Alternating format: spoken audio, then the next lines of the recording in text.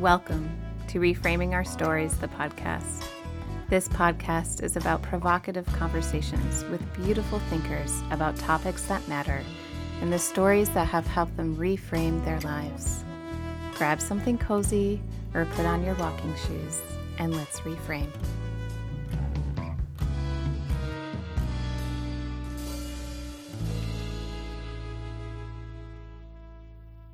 Hello and welcome back to Reframing Our Stories, the podcast.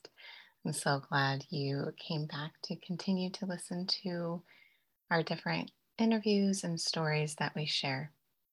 In this episode, we will be discussing childhood sexual abuse. If you are unable to hear stories about this subject, please wait for our next episode or revisit one of our other shows. Also, we would love for you to rate and subscribe if you like our show. This helps more people find us, and we would appreciate it. Today, we'll be talking to Tanisha Lester, who is an international master life business coach, certified international Christian coach, certified pastoral counselor, author, and speaker. She has created a successful business for herself, but it wasn't without hardships and a big reframing of the story she has been telling herself for years. Tanisha experienced sexual abuse as a child for many years that shaped the way she felt about herself. She processed this and other hardships in her book, Arrested Development, A Journey to Discovering Identity and Purpose, which was penned and birthed during her healing process.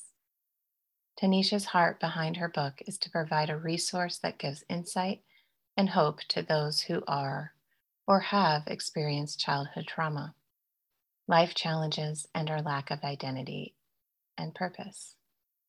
Through her own healing, Tanisha found her purpose to help others heal as well and to provide them with their own sense of empowerment. Tanisha, thank you for joining me on my show. Thank you for allowing me to come on. So you have written this book called Arrested Development, A Journey to Discovery, Identity, and Purpose, in which you've talked a lot about your healing process. So you have experienced some childhood trauma. So how did those experiences shape the way you talk to yourself? Ooh, that's a big one. I know. I was like, let's just get to it. Right. My trauma, bare bones. Mm-hmm. I didn't have positive self-talk at all. Right. None whatsoever. Mm-hmm. It was literally, we hear people say, I'm your own worst critic. I am most definitely my own worst critic in every area. Perfectionism, imposter syndrome, like all of those words that we now hear that years ago we didn't have a language for. Mm-hmm. I did that. Mm-hmm. Yeah. It's hard, I think. I feel all the time, like when I teach with kids and I say, we have classes on healthy relationships, and I tell them, I'm like, I'm just going to give you a little bit of an insight here. But I'm like, the relationship that is the most important is the one you have with yourself. Yes. Right. Yes. And I didn't know that. Right. So when it came to other relationships, because I didn't have a healthy self-relationships, consequently, the rest of them followed suit. Right. So it took going through healing, it took processing, it took finding the root causes of things to actually begin to just bare bones love myself, because I didn't. Mm-hmm. I saw myself the way others saw me or labeled me. Yeah. So my lens was definitely skewed because I just took on what other people said, because I didn't have my own reference of self. Mm-hmm. So that, takes quite a bit of courage, right? So, to have that, to be in a place where where you don't feel good about yourself, where you don't like yourself, but then to be able to say, wait a minute, I deserve more. Like, that's huge. Yeah. And I don't know, well, for me, it literally took me coming down to nothing.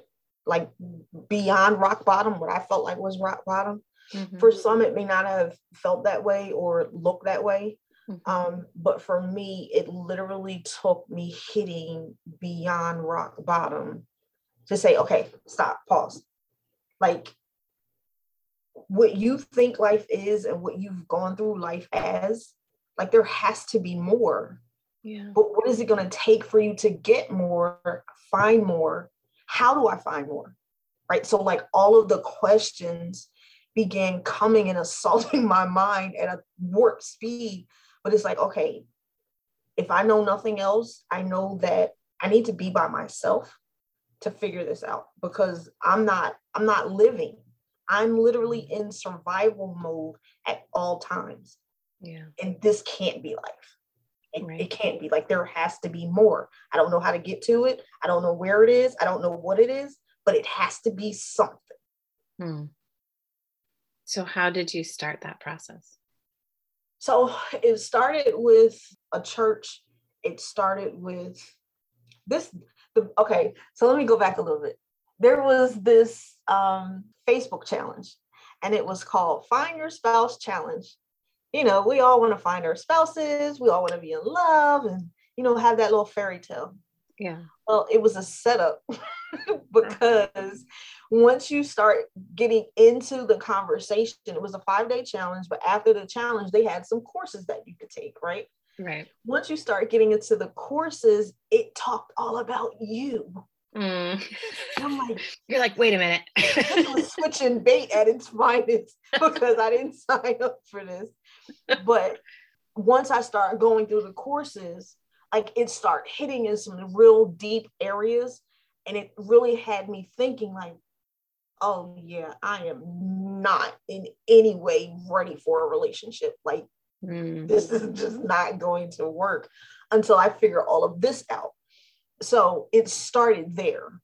And they began talking about this church, and I had no reference of the church because I had never heard of it before, but I found out there was a church here in the area that was connected to it.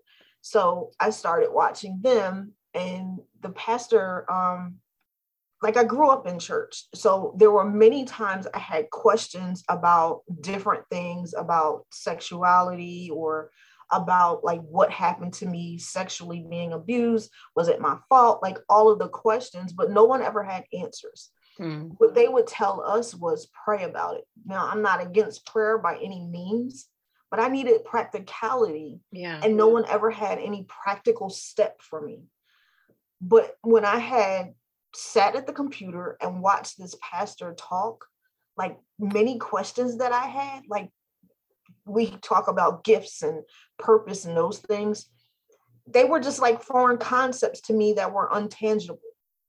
But he made it so plain and understandable. I was like, okay, like, he's talking my language here. So it started that way. And then I went through a couple of healing programs in the Atlanta area that were church-based. And it just excavated a lot of things, because it gave me language to what I had dealt with all of those years. Because at that point I was in my 40s. It gave me language for all of that. And it allowed me to see that some people were the problem, but majority of it was me. And before any of that could change, I had to change. You mean for relationships, like for romantic, and even just regular relationships, because even as a parent, because I was broken, I parented from that broken place. Yeah. And we don't realize how we can really mess up our kids because we don't have healing and we don't have understanding. That doesn't negate us doing the best we can with what we have or what we know.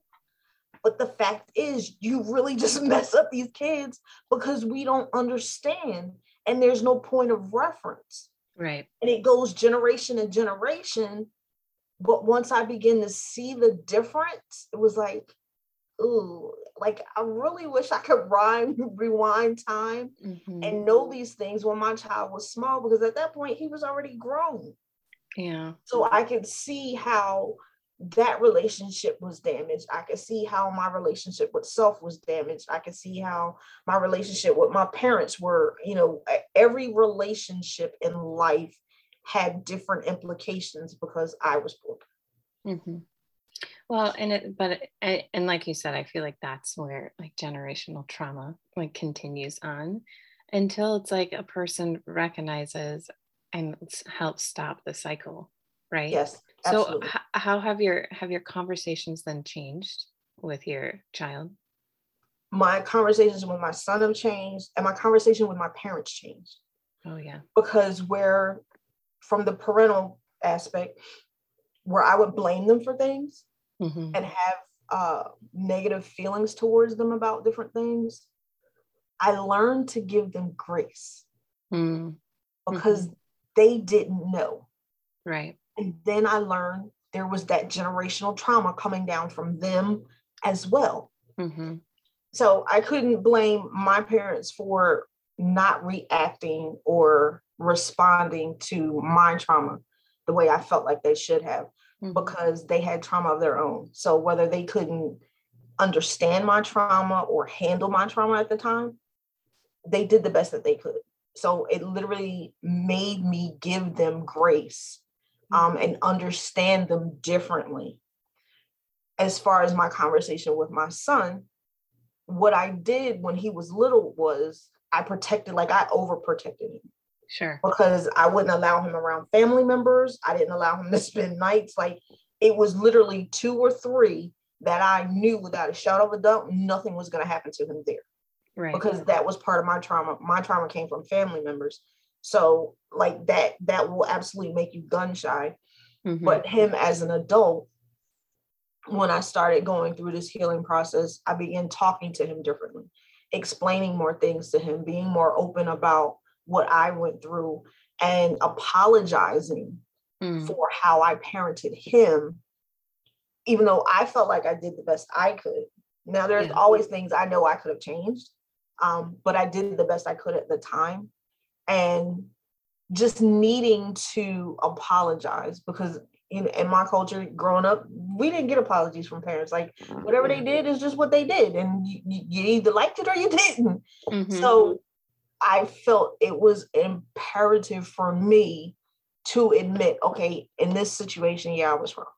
I apologize to you if I felt, if you felt like in this particular situation I didn't do enough, or like those type of things. I felt that was important to try to, I can't go back and change it, but at least to rectify it in some manner and acknowledge that, okay, he may have felt a particular way about whatever I did.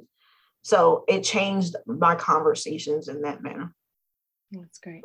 So my question is, like, when we recognize, that our parents did what they could with what they had to, we still have our own pain, though, from the parenting we received. Yes. So how have you managed, and because that creates grief, right? An element of grief. So how have you managed, and how have you then dealt with your grief and cared for that grief with this new knowledge too, that your parents couldn't help how they did it, but also you still have needs that were unmet? Open conversations. In moments where I saw an opportunity to have conversations about the abuse or whatever situation I felt slighted about, where I could slip that in, that's what I did. So I would have that conversation, like with my mom. It started with my mom. I would have those conversations with her because that was the relationship in which I told about the abuse and I wasn't heard. So it was more, that relationship was the most important for me to have those conversations. But again, once I realized that she had her own, she didn't have the capacity to deal with that. But once she was able to hear me, understand me, and then be open about her own situation, that just opened the door wide open for healing, where I could forgive her She could apologize to me, because a lot of times when we don't get that apology, right, that's when we feel like there's just no closure to the situation. Now, there's going to be times where you won't always have that closure, but the fact that I could have that open conversation and receive that acknowledgement from her that, okay, yeah, I probably didn't handle that properly. I'm sorry. That allowed for me to put the grief away from the mother that I didn't have or that I felt I needed. Same wise with my father. I was able to have that conversation and being open and honest about where I was, what was going on, where I was trying to go, what happened. A lot of the things I found out my dad didn't even know. So because he didn't know, well, I can't protect you from what I don't know. Right. So that allowed that conversation to be had and for me to understand him from his perspective of not knowing. But going forward, okay, I know not to say certain things. I know how to operate with you because now I understand you as my child better. Yeah. So that's how I was with him able to put that grief to the side and have a different conversation and relationship with him as well. That's wonderful. I feel like apologizing is probably the best thing parents can always do, right? Like I know as a parent, I'm like apologizing every day, because sometimes I overreact. There's times where I know I'm letting my past pain, be inflicted on my kid. And I just feel terrible about it. And so I'm constantly like, I am really sorry with the way I acted. I'm sorry with what I said. That's not at all what I wanted to have you feel like. And, and I also think I feel like it's such a valuable lesson that we as parents are teaching our kids though, too, from apologizing, because we have to, I think it's important for our kids to see that as adults, we make mistakes. Yes. And we have to learn from them. I think the biggest lesson is accountability, right? Because if we just think about globally as a nation, accountability is not something that we do, right? Yeah. So, but if each individual can take accountability for their own stuff and actions, like it would be and have bigger implications across the globe and just across any situation. So I think that's the biggest lesson as a parent we can teach our kids. Take accountability, because in any given situation, you have culpability. Yeah. Yeah. I mean, it may be small and it may be something that's minuscule that you can change, but you still have culpability in any given situation. What is something that you, through going through this process, have learned in general about sexuality and that you hope can change for the future? So what I learned, I think the biggest thing I was taught was that I had to lead with my sexuality, because when you think about being sexually abused at such a young age, those are feelings and how can I say it delicately? Those are feelings, I can't think of anything else to put it right now, that are awakened in you prematurely. Right. So therefore, that's all you know, right? So for me, my sexuality was equated with love. Sure. Now I know that's not the truth, but that's all I knew. So I led with that. So if someone was sexually attracted to me, then I felt love. Now I know better. So I know that I don't have to use my body to get love. I don't have to be uncomfortable having sex with somebody because that's what they want. And that's not what I want, but all for the sake of saying I have someone. Sure. I know that that doesn't define me, because I was defined by that. I wasn't necessarily called names. Growing up, I was called fast, but again, that it wasn't my fault. Right. But when you can recognize the truth from the lie, I think that's where the truth of what your sexuality is, or how you define it for yourself, that's when that comes out. So for me in this moment, I put my sexuality to the side because it was important for me to define who Tanisha was without sex. Yeah. Because sex has ruled my life. Yeah. I mean, there's no other way to put that. Mm-hmm. So I had to be intentional about being abstinent and putting that portion of me to the side until I could handle it in a healthy manner. Yeah. I was in a group with some people where we were discussing sexuality and different things. And a woman had said, sex for me has never brought pleasure, has never brought a sense of enjoyment because of the experiences she had. And she also had childhood abuse. And she's like, and so until I learn differently, she's like, I have no interest because, of the relationship that basically was given to her, with sexuality. Absolutely. Or with sex.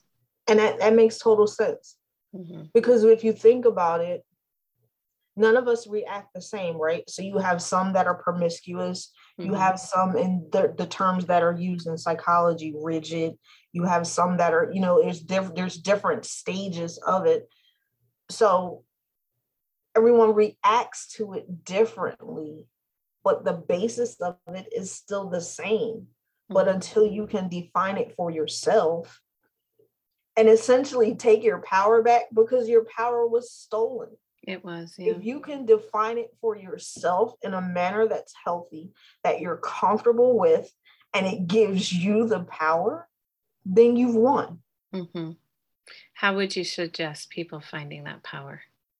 I would say to intentionally take the time out to just find out who you are, find out what you love, find out what makes you tick.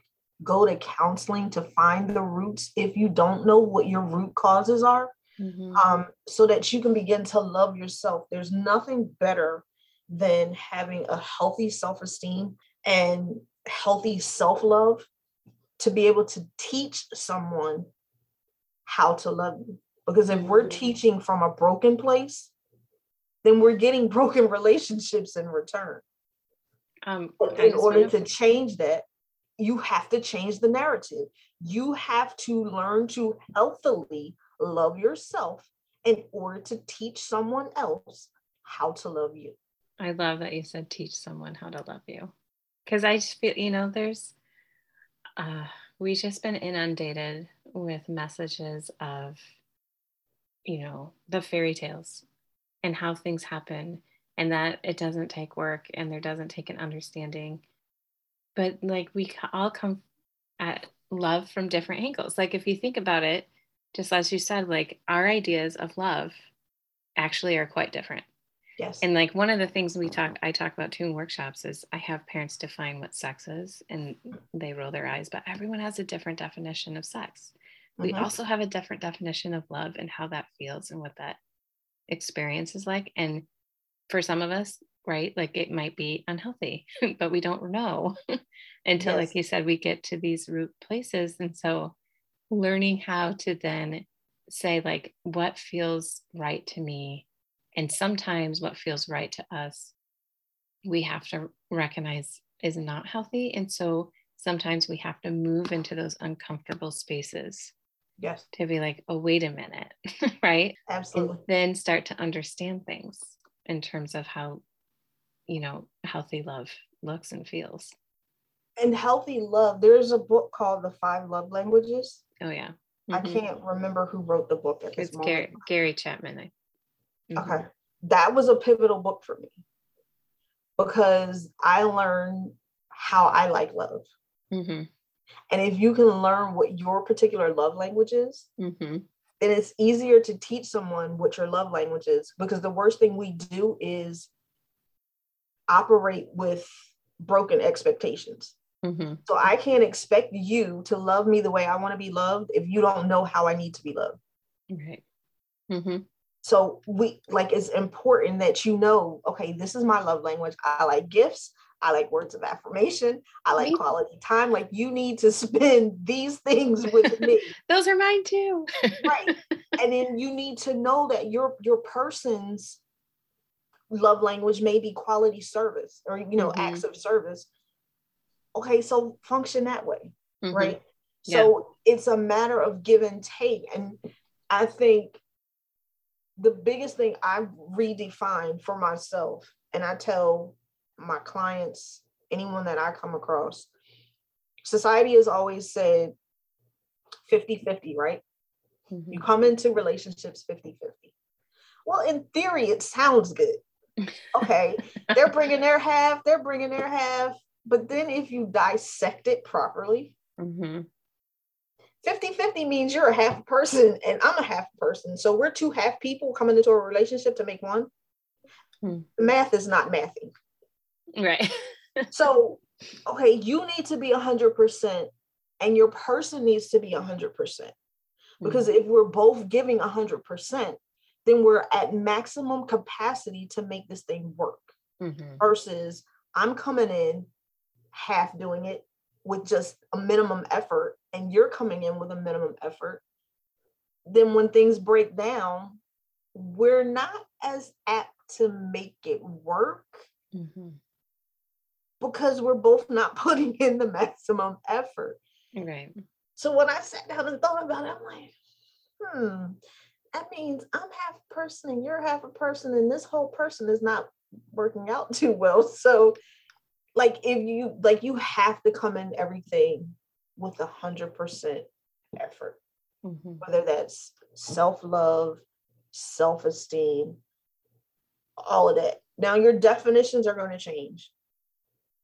We don't have to sit in a place of lack of fluidity, right?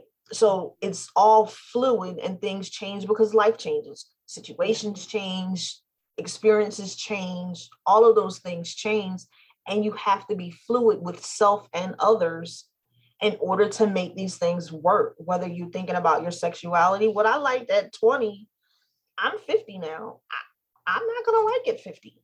Right. It may be enhanced, it may be reduced, but you have to be fluid in order to make things work. Yeah. And that's also, I think too, is sometimes at different stages as partners, we have different abilities to give different, if someone's ill or different things like that, right? We have to also then adjust to those percentages and understand, but still have that. And I think the whole thing is intention, right? Of what's the intention we're setting for ourselves to understand who we are, to then hopefully be better partners at the same time. And, which is all goes into that. Yes, absolutely. So you help coach many people now through your experiences. So what is something that you hope for others that you have learned along the way in your own journey? For me, if I can help one person, I won. But if I can help someone avoid the years of being broken that I went through, that's pivotal for me. Because I know when I was in the thick of my stuff, I felt like there was no way out. Yeah. And I felt like I was alone. To know, or if I had known that I wasn't the only one that had gone through sexual abuse, because it's not so talked about in our community. In our community, it was whatever goes on in the house stays in the house. So you just didn't talk about it. That being perpetuated over and over again, generation after generation, that silence is deadly. Yeah. Because if someone had talked about it, it would allow for me to talk about it. And it would allow for me to come to a place of healing sooner. But because all of that was quiet, it didn't allow for that. So for me, that's the person I want to be. I want to be what I needed back then. But what I've come across, most of the women I've come across are around my age. But again, they still feel stuck. They feel like they can't get out of it. They feel like there's like, okay, I just have to accept what this is as status quo. Mm-hmm. And that's not the truth. Like, you can live a life and thrive after 50. You can live a life and thrive after 40. And there's always healing available. It's just a matter of, are you desperate enough to find what you need to get where you want to go? Yeah. So that's who I want to be. That's what I like to do. That is what gives me unexplainable joy. When I can talk to someone and she sees no way out, mm-hmm. but just by me explaining different and giving a different perspective and sharing my story, and I see the light bulb go off in her eyes, that's everything for me. Yeah, that's great. So what are other ways too, then you think that we as a society can help change that aspect of silence? It has to be more advocacy for counseling, mm-hmm. especially in the Black community. In the Black community, it's always been stigmatized that you had to be crazy to go to counseling. And it's not about being crazy. It's about being preemptive, because mental health is a real thing. Yeah. You can, like, for instance, I function for years, but if a trigger comes up, it's going to come up, and sure. What's in you is going to come out. And the display of how it comes out may not be the greatest. So if you can be preemptive and deal with your stuff prior to a crisis, because that's what happens. It becomes a crisis. Then it's a lot better if, as families, we can stop keeping silent about different things. If in schools we teach the truth of sexuality and sexual health, what healthy love is, then some of these things can be mitigated, and these kids would know that they have a place to go to and vent. So home may not be a conducive environment for that child to vent, but if teachers have a better understanding and they're trained and taught what to look for, then that would help mitigate and get that child help before it becomes a crisis. As a society, if we can stop stigmatizing women who have gone through sexual trauma, then that would be better versus us just making it, stigmatized and criminalized and victimized about the women. Now, I get, before someone comes up with this argument, I get that there are some women out there who have falsely accused some men. Mm-hmm.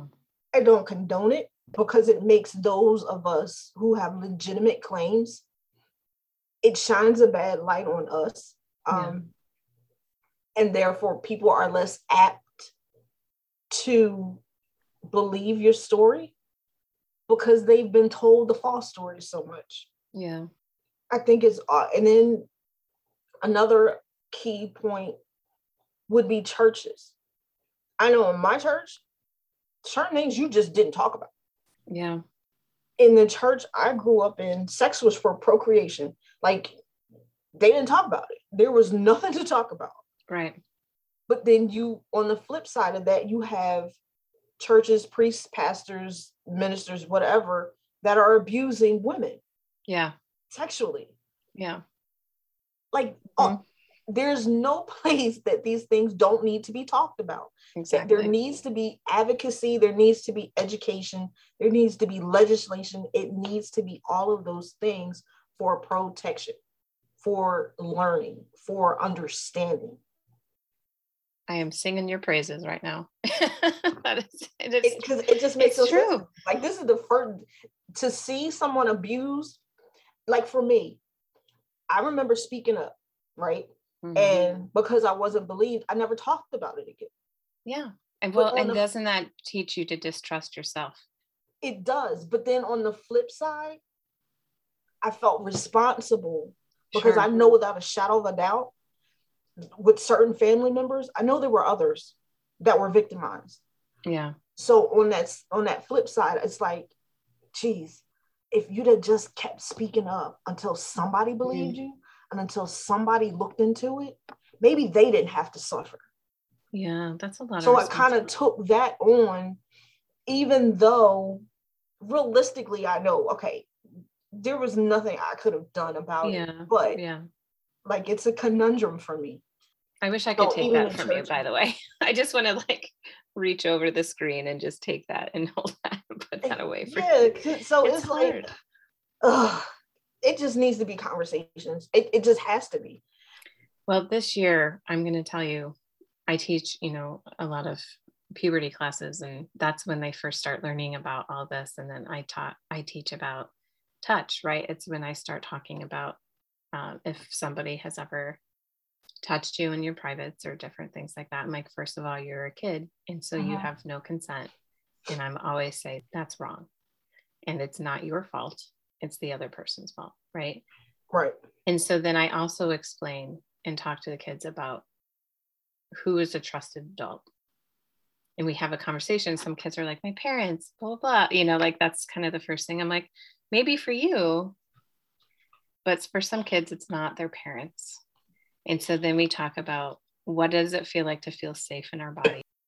And then who do we know in our lives who we could tell anything to, who would have our backs, And I'm like, maybe that's a bus driver.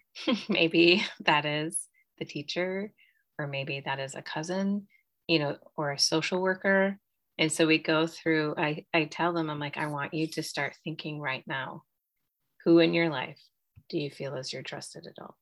Right. Because I feel like those are necessary conversations, and to help kids realize that not everyone's world looks the same as theirs, Yes.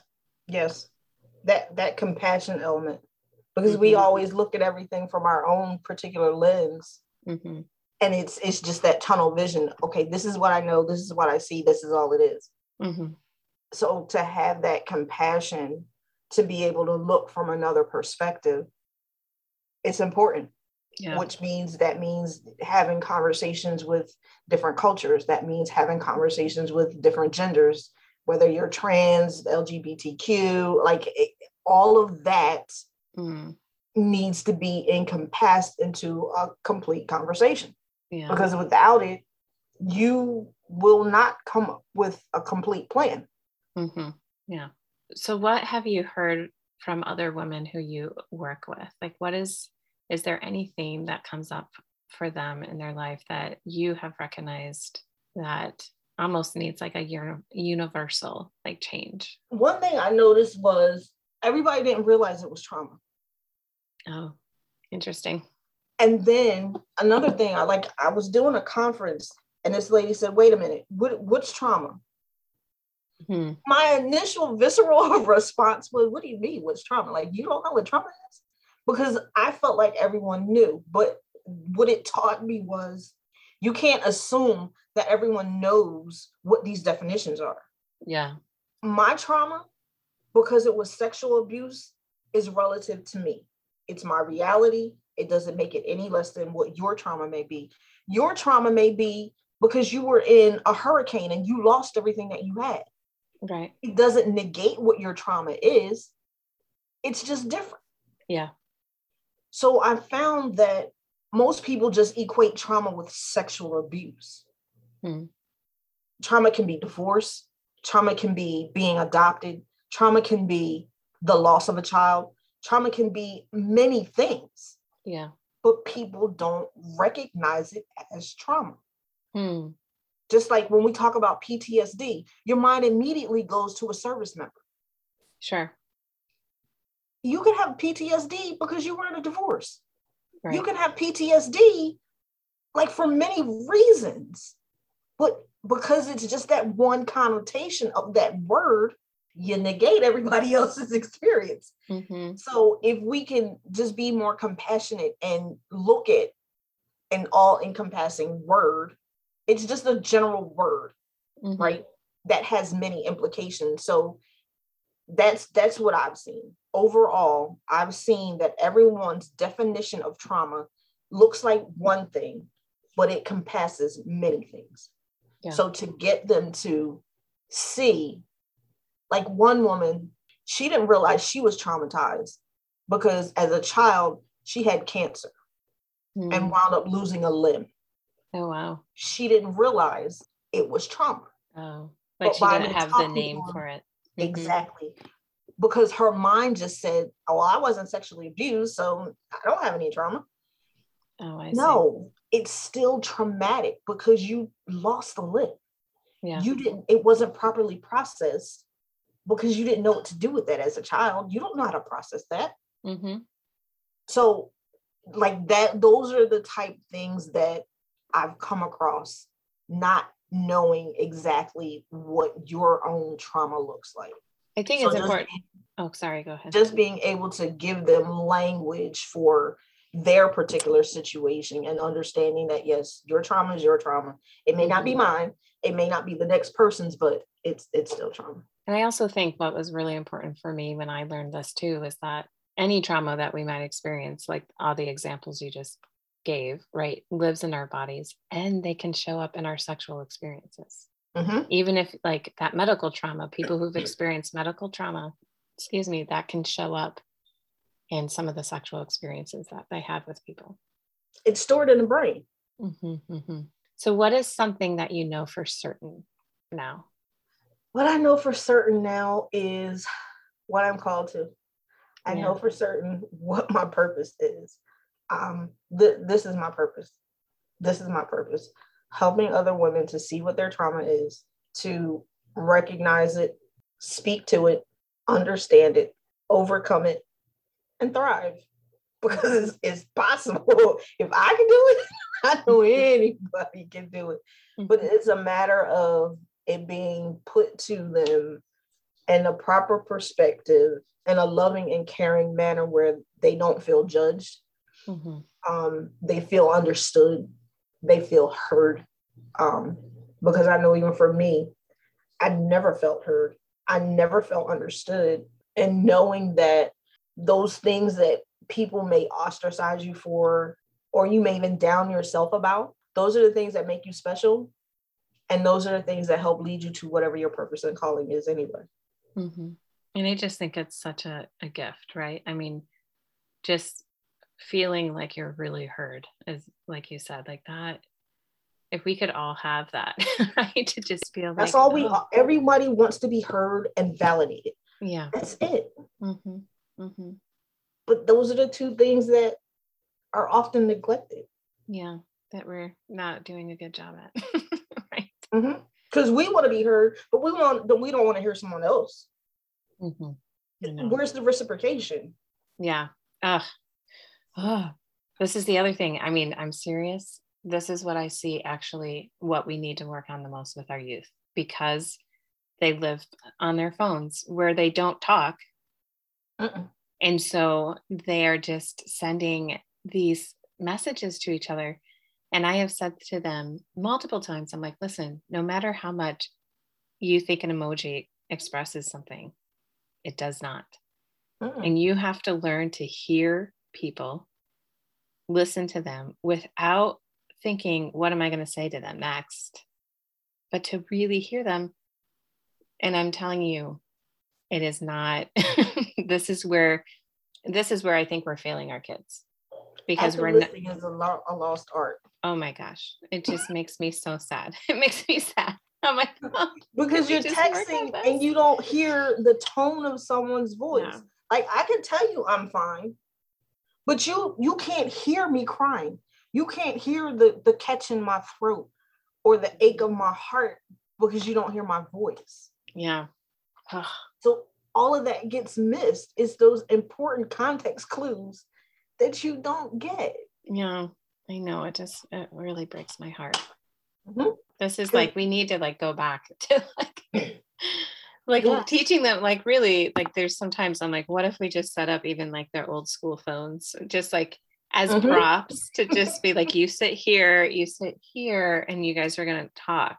Like just learn how to do that, right? So Absolutely. I cannot believe like we are almost out of time. Yeah. which is insane. That went so fast. So I ask all my guests, what story are you reframing today? Woo. Okay, so this just recently happened to me.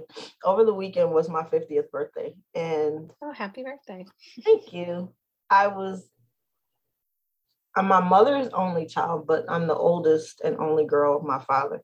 And I have two brothers. So I was talking to my baby brother and his wife, and I was saying how I don't always have the capability, or not necessarily capability, but opportunity to be vulnerable with everyone, or, like certain key relationships in my life, because everybody comes to me with their problems. Everybody wants Nisha to fix it. Everybody wants Nisha's advice, and those things. So I feel like I always have to be the strong one. And I feel like sometimes, okay, I can't take them where that's enough, and I'll shut down. But all in the same, wanting to still be that person, because I know in those manners that they count on me. But when he said to me, you can be vulnerable, right? That kind of like, I don't know. And then at my birthday dinner, I sat and listened to each person, went around the table and gave me an affirmation and an encouragement. And my middle brother said something that kind of pricked me. It wasn't a dry eye in the room. He said, "You're like a saltwater taffy." And at first I didn't know where he was going with that. I'm like, saltwater taffy? We're from New Jersey, so saltwater taffy by the ocean in Atlantic City is like a big thing. And he said, "You're tough, but you're sweet." I was like, okay. So I let him talk and I listened, and I was like, okay. And then other people would say, "You're strong, you're this, you're that."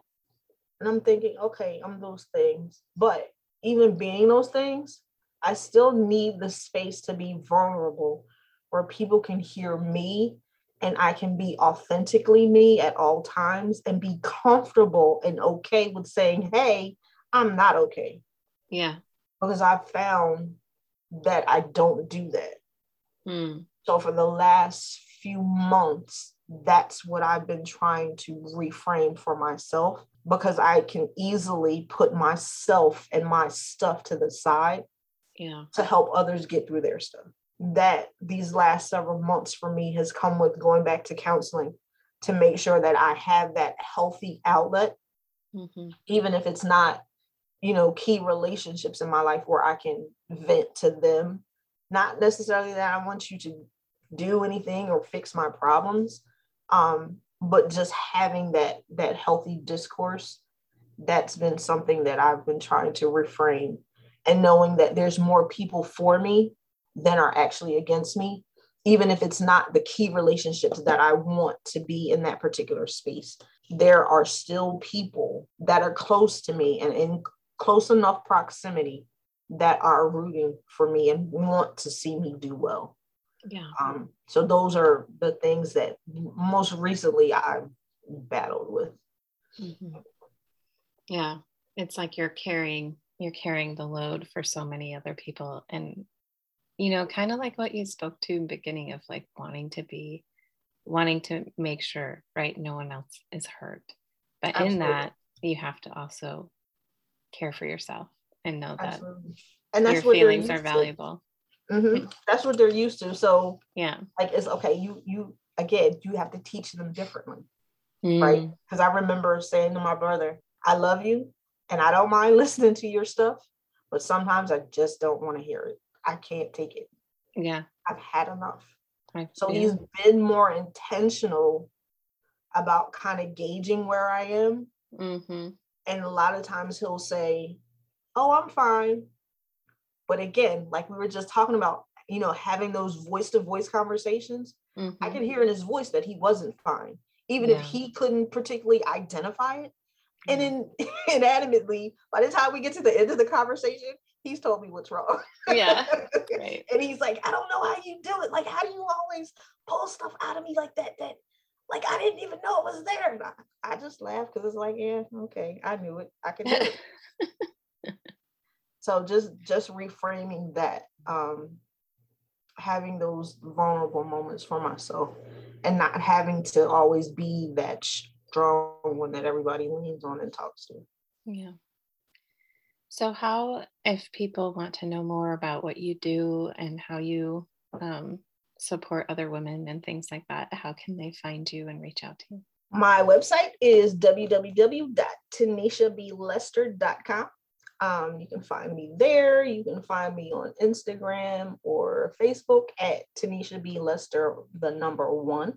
That's on both of those. Yeah, that's awesome. How I can be found.